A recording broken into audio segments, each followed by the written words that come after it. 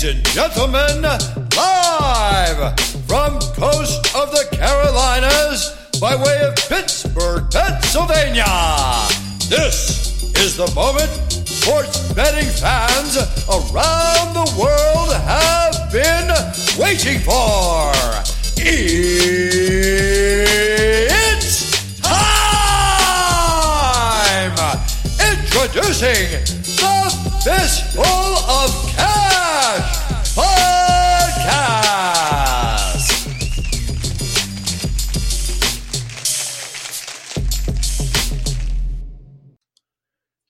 What is going on, guys? You are tuned into the newest edition of the Tuesday Touchback, part of the Fistful of Cash Podcast. I'm your host, Dale Lippin, in here with the co-host of all co-hosts, Soup. What is going on? Nothing much, man. Just finished up a busy weekend. Sister-in-law got married. Between work, a lot of stuff going on in the personal life. But I found time to sit down and watch enough football this weekend. I hope everybody put the picks in and rode with us. As you will tell over the next 30 minutes or so, we did have a good weekend in football. We went positive in college, and we should have went perfect in the NFL. But we can blame that on Andy Reid. We'll touch on that. But yeah, 4-1 in the NFL, should have been 5-0. But a good weekend all in all. Yeah. Well, let's start with the Andy Reid thing. Andy Reid knew what the total was. Yeah, I mean, 4th and 5 on Cincinnati, or 4th and 4 on Cincinnati's 5-yard line. Yeah. And you're up by 35 points and you go for it. Like, kick the field goal, man. Right. You were a point and a half away from the over. This is one of those things where it's just like, we've talked about it before, about coaches knowing the overs and the unders. Coming into this game, both teams were undefeated as far as the over goes. And, Andy Reid running the ball on 4th and 4 on the 5-yard line. Spencer Ware I think he picked up 3 yards. He almost picked it up. But he picks it up. They knee it. So regardless, it wasn't hitting. But yeah, he screwed us there. That's for sure.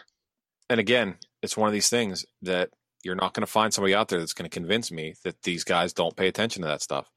I mean, they may not be swimming in the information like we are. However, you're not going to convince me that they don't know what it is. And that was case in point right there. I will say this, though, and you had sort of alluded to it. I feel like the league might be doing an injustice by hyping up Mahomes the way that they are, despite the fact that he's having a gigantic season. Whenever somebody is just constantly saying positive things about you all the time, as if you can do no wrong, as if Mahomes is going to walk on water, it gets a little annoying, and you kind of want to see the guy just not fail, but just, give people a reason to not be so high on the horse all the time. Oh, Chris Collinsworth was terrible last night. He was so far up Patrick Mahomes' ass, it was unbelievable. There was a point where Mahomes got shoved briefly out of bounds, and he turned around, and Collinsworth said, "Good thing Patrick Mahomes didn't throw the ball at him. He probably would have killed him." Like, lay off the guy's nuts a little bit. Don't get me wrong, he's a good quarterback, but it also helps that he's got a wide open receiver on almost every play, because Tyreek Hill and Sammy Watkins and Travis Kelce and Kareem Hunt spread the field so well. The kid does have a rocket arm, and he is accurate, but when guys are absolutely wide open, he's just doing what he's supposed to do as an NFL quarterback. I mean, if he wasn't making these throws, there'd be a problem. Right. We'd have a Blake Bortles situation on our hands. Yeah, top 15 quarterback, Blake Bortles. At the time when I made that claim, he was. But right. It changes week to week. It absolutely does. 1 minute you're riding high, the next, you're benched for some guy I can't even remember his name. So, Cody Kessler, baby. Oh, that's right, Cody Kessler. I couldn't remember who it was. Gosh, he's so terrible. Okay, so transitioning into that, and obviously, we do our absolute best. I'm not in the podcast game to make political statements, but I am over the people already that are saying that Kaepernick should have Bortles' job. And I say that to say this. It has nothing to do with the national anthem and everything to do with the fact that that's ridiculous in the fact that Kaepernick has not played a snap of football in what has turned into years now. And does anybody even know, is he in game shape? Is he out working out with elite level, wide receivers? Is he even in the position to put pads on and get out there and compete, let alone contribute, before we just start giving this guy saying, oh, he should be on this roster or that roster or whatever? It doesn't make any sense to me when you don't know what the guy's situation is. Talent wise, when he's good, sure. But you don't even know if he's in game shape. Right. So I can see both sides of the Kaepernick argument. If I were the Jaguars, I'd probably make him an offer and bring him in. I don't know if I would play him this year, but if you can sign him to a 2-year deal close to the veteran minimum, I would definitely bring him in. I think the Jags will turn it around. I don't think they're going to be the powerhouse that they were last year. I don't see them in the AFC Championship game, but I don't think they're going to have a top 20 draft pick. So as far as drafting a quarterback, I don't know if that's going to be an option for them. So if you can have Kaepernick, get 10 months under his belt and be ready for the start of next season, that's an option. Or your other play is call the Oakland Raiders up. They're just dumping their whole roster. Amari Cooper got traded to the Cowboys today for a first-round pick. Now they have 3 first-round picks, the Raiders do. I don't know how John Gruden's convincing his team that he's in it to win it by trading away, the best playmaker on their defense and now the best playmaker on their offense. But hell with it. Make a run for Derek Carr. The Raiders would probably give him up. I don't see anybody on their roster that they wouldn't give up. So, the Jaguars, that's another option for you, Derek Carr. Yeah, it's not unlike what Jeter did when he got down to Miami. And it's just like, oh, there's tons of talent here. Well, let's just give it all away and get nothing in return. I just don't understand it. I don't see the logic in it. I don't see the play. It doesn't make any sense to me, other than I think the game has probably passed Gruden by, and he does is doing what a lot of casual guys or fans will do, where they think that a group of B+ or B- players can somehow compete against elite level talent. And it's just not the case. This isn't a Rudy story. This isn't Hoosiers. This isn't, Coach Carter. You're not going to be able to take a group of people that nobody wants, or guys that can barely make a roster anywhere else, and do something magical. It's just not the way it works anymore. The world is not like that. And I don't know what fantasy world that John Gruden's living in, but you cannot trade away all your talent for nothing and, try to make it some part of whatever 10-year plan or whatever it is he's claiming. Because right now it just looks like lunacy. It looks like an inside job, like he's blowing the team up from the inside out. Right. It's more of, I think Mark Davis might have given him the reins and said, do what you want, build your team. And he's almost treating it like a new college coach coming in and, just weaning out the prior guys' recruits, and he's going to bring in his own recruits. And that's, 3 first-round picks, unless you've got some masterful plan to package those together to steal somebody from another team. I don't possibly see. That's the only thing that makes sense is he's trying to build his own team from top to bottom. But yeah, even then, I'm not sure. The logic in getting rid of all your pieces in order to build it. But I'm sure whatever storybook he's reading out of, there's some sort of plan there that makes sense. But navigating away from poor coaching to excellent coaching, New England looked absolutely dominant against Chicago, despite that last ditch effort, the old Hail Mary play, which kudos to Trubisky. The kid's got an arm on him. That was a hell of a throw. Yeah, I mean, that thing went 60 yards in the air while getting absolutely wrecked. Yeah. That was a hell of a pass, a great play by the receiver to actually get his hands on the ball. And New England's defense made the first open field tackle they've made all year, and it counted. So, yeah. But yeah, like you said, so on Friday's show, my big selling point in this game was Rob Gronkowski and his ability to stretch that defense and take Khalil Mack out of the pass rush. Saturday, I found out that Gronk didn't make the trip. So, obviously he wasn't going to play. Cordero Patterson finally earned his paycheck. He did what New England brought him in to do and made a couple guys miss and returned one to the house. Josh Gordon, 4 catches for 100 yards, did his thing. Julian Edelman was Julian Edelman, running his mouth the entire time, getting in defensive backs' heads and making tough catches across the middle of the field. Sony went down. That was not good at all. Still waiting on MRI results. But James White came in, and they didn't really run the ball much. I think it was like 25 carries for 100 yards total. It was a lot of passing, and don't get me wrong, James White can fill in for Sony Michel. It's almost nice because you don't know if they're going to run or pass when James White's on the field. When Sony's on the field, it's pretty much it's a run. Kenyon Barner came in.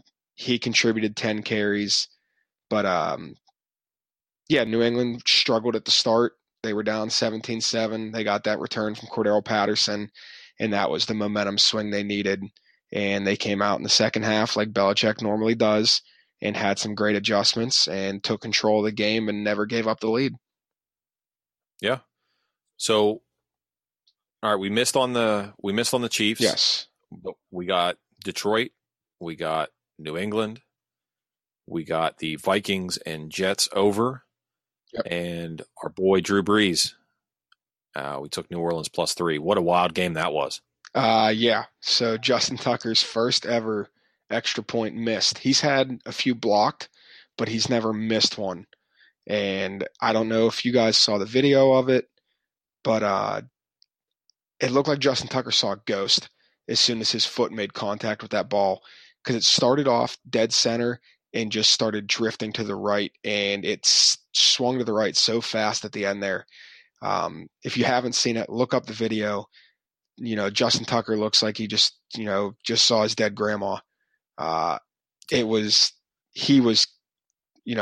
shocked more than anybody else in the world because he knows how good he is and how consistent he is. But New Orleans battled. Baltimore's defense did their thing, but New Orleans went 4 for 5 on 4th down. They went for it 3 times on the opening drive. They, like I said, man, when in the breakdown on Patreon, the Saints are now 10-1 against the spread in the last 11 years, coming off a bye. Drew Brees and Sean Payton know how to game plan. When you give them 2 weeks, they will come out with a scheme to beat you, and that's what they did in this game. Yeah, they absolutely did. It was fantastic. We don't actually know that Tucker's grandma is dead, so Meemaw Tucker might be out there somewhere. Sorry, Meemaw, didn't mean to write you off there. If you are still alive, so let's go to college football. We suggested a giant play on Oklahoma -7. We capped it at 3 on the show, but you had said that it's as big as you want to make it, and that hit as it should have. That was not going to say it was an easy call because there was some sketchy moments, especially towards the end of the first half and beginning of the second half, but that one hit. And when you have a pick your poison kind of unit play on something, I mean, that's fantastic to hit those. And that was a big pickup for us on the weekend. Yeah, because we did we struggled outside of this game really on college football this weekend. Cincinnati was one of our losses. They had the lead with 1.5 minutes left, gave up the touchdown, and then looked miserable in overtime, lost in overtime. Clemson's defense proved me wrong 100% when I said, Ryan Finley's going to be able to keep this game close. They throttled NC State by 34. We took Maryland +9. They didn't score a single point. Can I say something about that real quick? Okay. So, that was one of the ones where I suggested that play. You pushed back on it. I pushed on it, and we went with it. That was a mistake on my part. I expected Maryland to show up, and they just did not do it. I was looking at their ability to cover.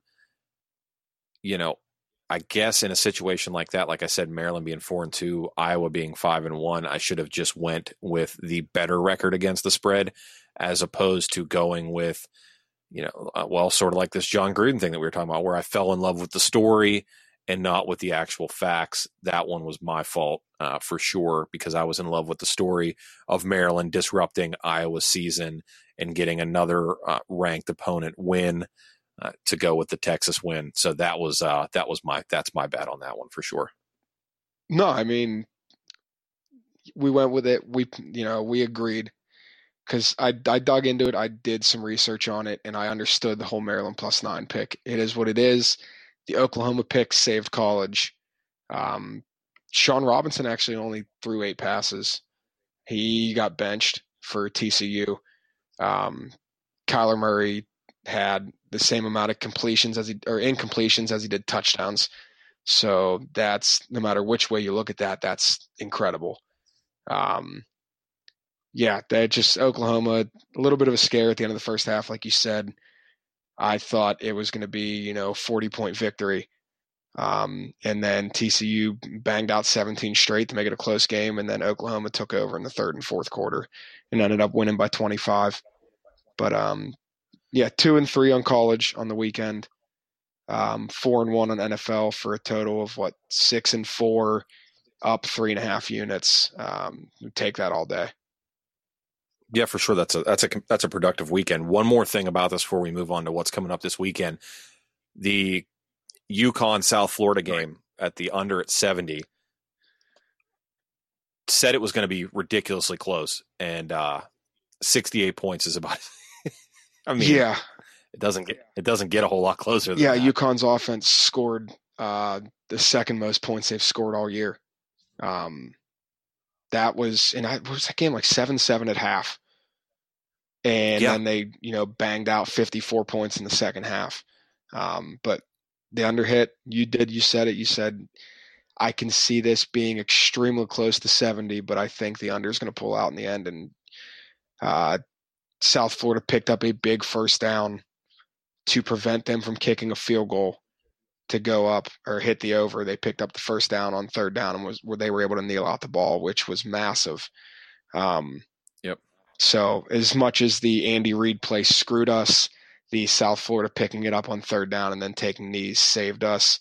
So I'll consider that a wash on the weekend for sure. Yeah.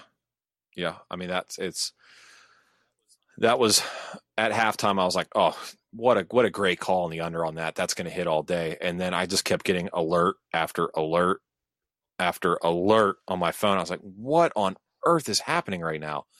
And then, whatever. It is what it is. We hit. That's cool.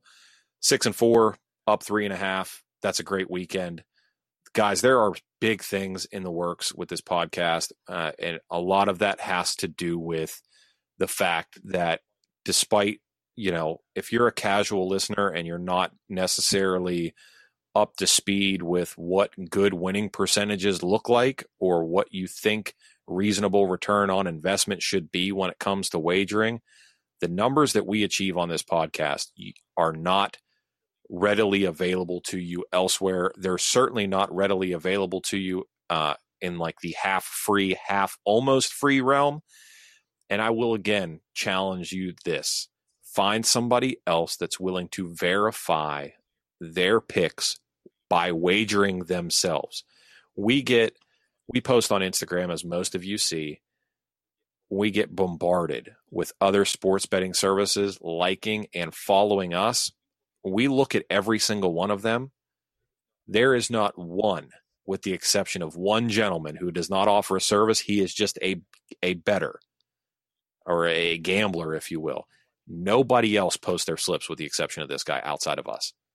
All these professional things, they all have these little these little graphics that they make up and everything and say that they hit. But if you want actual verification, you got to join their $150 a week, a month, whatever service. It's just, I'm not going to say it's complete garbage because I'm sure there's guys out there that do well, but they charge a premium for that. I'm saying that I challenge you to find somebody that's going to give you what we give you the way we give it to you, and recognize the inherent return on investment and value for what you're getting. So all that to say that this community has grown tenfold in the last month and a half. There are huge things on the horizon. We can't even talk about them right now. It's just, you're in for a treat. That's all I'm going to say. Wouldn't you agree, Yeah, Sue? for sure. I mean, like you said, there's a lot going on. I wish we could talk about it. I really do. I suck at holding in, secrets. I mean, I give my wife her Christmas presents in September. I suck at it. Right. I've let one slip on the podcast before, and as soon as we were done, you were like, "Man, it's supposed to be a surprise." I suck at it, so I'm just going to leave it at that. All right. A lot of big stuff going on. Okay. Well, let's do this. We've got a big UFC event this weekend. Friday show, we're going to have a super special guest on the Friday show. So I'm not going to provide super in-depth breakdowns for all of the Friday show because we got to do football picks, we got UFC picks, everything. But we do have a UFC event this weekend, and there are fights that I do want to cover. So I want to get at least some of these in today. You cool with that? Go ahead. All right. First fight on this card that I want to point you guys to is going to be on the prelims. Before the main card even gets fired up and going, I guess you would call it the premier prelim, the one that they show right before the actual broadcast gets started, Sean Strickland versus Nordine Talib. This is a fantastic fight. Welterweights, I mean, just big, strong, rangy welterweights. Nordine Talib looks like he's an action figure.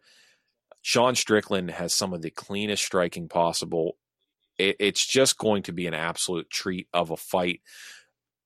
This is a Canadian card. Nordine Talib is Canadian. I like the lean towards him in this fight. It's going to be a battle of absolute premier strikers. And if Sean Strickland, he's had trouble starting off early.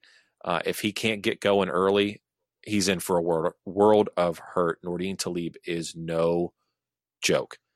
But I know that's a little bit of a deeper cut soup that you may not be up to speed with those guys, but I know who you are up to speed with, and we're talking about my man with the best mustache in the game, Yep. Patrick Cummins. Pat Cummins. Facing Durkin. Yeah, facing Misha Serkinov, who is a big, strong Russian. This is going to be a great fight. Any thoughts? It's hard to go against the mustache. It really is, but I think Pat Cummins loses this one. I'm going to say Pat Cummins loses it.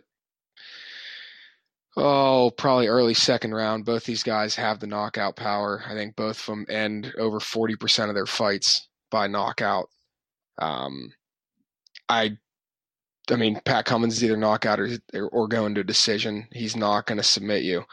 So I'm going to go. I don't want to go against Pat Cummins. I'll take the under. I'll take the under in this. So under 2.5. Yeah. So we're saying inside the distance. Okay. I like that. Misha Serkinov's got pretty decent ground game. He does have a couple submission wins, but he is powerful. And, I like Patrick Cummins, despite the beef that initially brought him into the UFC with Daniel Cormier. I like him. He's one of the more polarizing, not polarizing isn't the right word. He's a very eccentric guy, and he's very entertaining. He almost reminds me of like a Tom Lawler kind of character, and the mustache, like you said, is just hard to go against. The missing tooth in the mustache is just fantastic, and I love that he plays into it. But I like Serkinov here. I think that he's going to get the job done. Cummins is a bleeder, and he has a tendency to get hit. And I think that this is just too much for him. Misha's just big and he's strong. I think he's going to hit him a lot. And I like the under. I think the under is the right play there. So that brings us to our co-main event. And, this is a little bit has to do with the fallout from the Khabib drama. Artem Lobov was supposed to fight another guy from Khabib's team. So it was going to be like two lower level Conor versus Khabib style guys. But obviously with the things going on with Khabib, I can't even pronounce the guy's name that got pulled. Michael Johnson stepping in at short notice and fighting Artem Lobov. It's going to be an interesting fight. What are your thoughts on that? I know Michael Johnson's coming in at a massive favorite. I think he's coming in at close. There's like a minus 650 last I saw. Minus 650 on this short of notice. If I'm not mistaken, I think Michael Johnson has something like an 8 or 9 inch reach advantage in this fight as well, which probably, that works in his favor a ton. I don't see any value in actually betting Michael Johnson because I'm not gonna play enough on this to make any money. I'd have to see what the over/under line is, but I really don't have a pick on this fight. I'll say this, and I don't like short notice fighters. I think Johnson's taking this because he feels like it's an opportunity for him to come in and cash in on a quick payday on a guy that he thinks he can beat very easily. And on paper, he should be able to beat Artem Lobov very easily. He's a lot faster. He's got better footwork. I would imagine, I don't know if he hits as hard as Lobov does, but he's got better head movement. He does all the things right to give Lobov trouble. But Lobov does one thing that has consistently given Michael Johnson trouble, and that is that he is tough and he will not go away. I don't necessarily think that Johnson is going to get Lobov out of there unless he submits him. I don't see him knocking Lobov out. So I think that the play for this fight is either decision or Lobov. Michael Johnson should win this fight, but he's such a huge money line favorite. There's no value in betting him. So there's reasonable value in betting the decision, but there's a good chance that Lobov actually can win this fight in the sense that he does the things that gives Michael Johnson trouble. He just plods forward, and when he can hit hard. He's got terrible head movement. He's got terrible footwork, but he hits hard.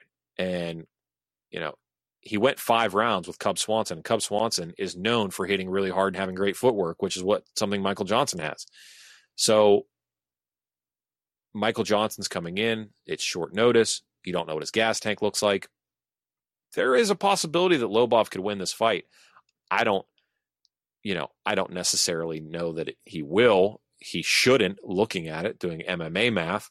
However, throwing a unit on Lobov and he hits, and I think the guy's like, I just plus 400 something or other. That's 4-1 return on your money if he hits. So I don't know. I think the play might be the decision there, but I wouldn't be mad at somebody. I may play at least a half unit or a unit on Lobov just to see what happens, just to get some skin in the game. You know what I mean? Yeah, and we'll touch back on this again on the Friday show. Like you said, we have a lot going on the Friday show, but I'm sure we're going to touch back on this Michael Johnson fight, and we're also going to touch on the main event again. But we're just throwing stuff around here for you guys to think about throughout the week. Watch some lines, see how they're moving, see where the sharp money's coming in at.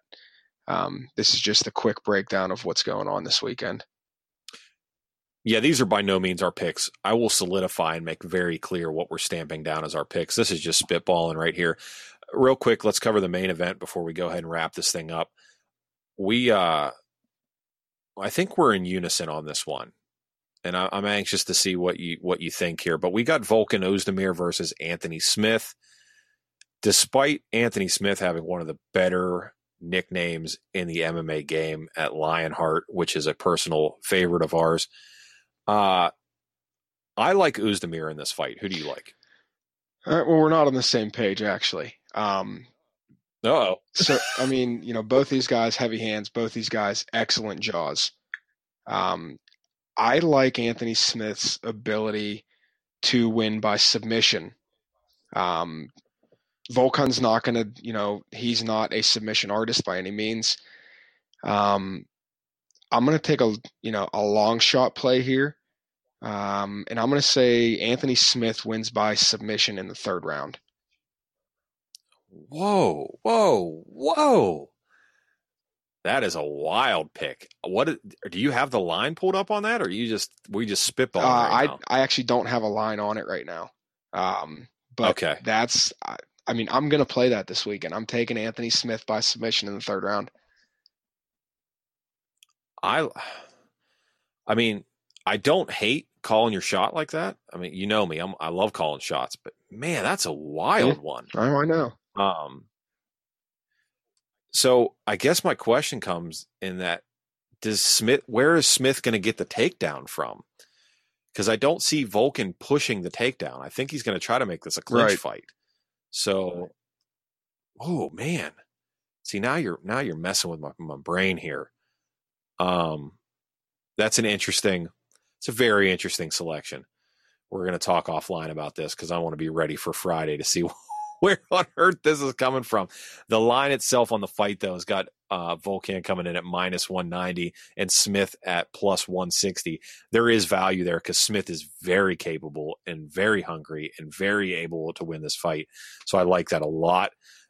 I just think that, Volkan coming off that title loss to Daniel Cormier, but before that he looked like a world beater. I feel like you got to ride that until proven otherwise. Smith beat two guys on the tail ends of their career. He retired Rashad Evans and beat Shogun in what should be Shogun's last fight, but won't be Shogun's last fight. So his two wins at light heavy are not exactly the most impressive. Yeah, I mean, it is because we were talking about former champions, but it's not anything that's really going ooh to me because if you look at Ozdemir when he was leading up to the DC fight, I mean, he was just sleeping people. So the concern with him is we don't have enough tape on him to know what he looks like outside of the Cormier fight where he got thrashed, but there's no shame in getting thrashed by the greatest, fighter of all time. Oh, so God. I don't know. I don't know what the play is there. I'll have to think about it some more. But like I said, there's no shame in getting thrashed by the GOAT.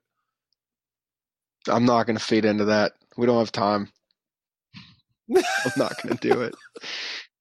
All right. Well, that's all right. I'll go ahead and sign off on this. Daniel Cormier, greatest fighter of all time. I appreciate you guys tuning into the newest edition of Two Stick Touchback. Had a lot of fun this weekend interacting with everybody on social media. So by all means, guys, follow us on Twitter, Instagram, shoot us some emails. All of our contact info is in the show notes. And, of course, the Patreon page where you can get 5 additional picks every weekend. We're going to be doing that this weekend as well. So, that's always an option. Patreon.com/fistful of cash.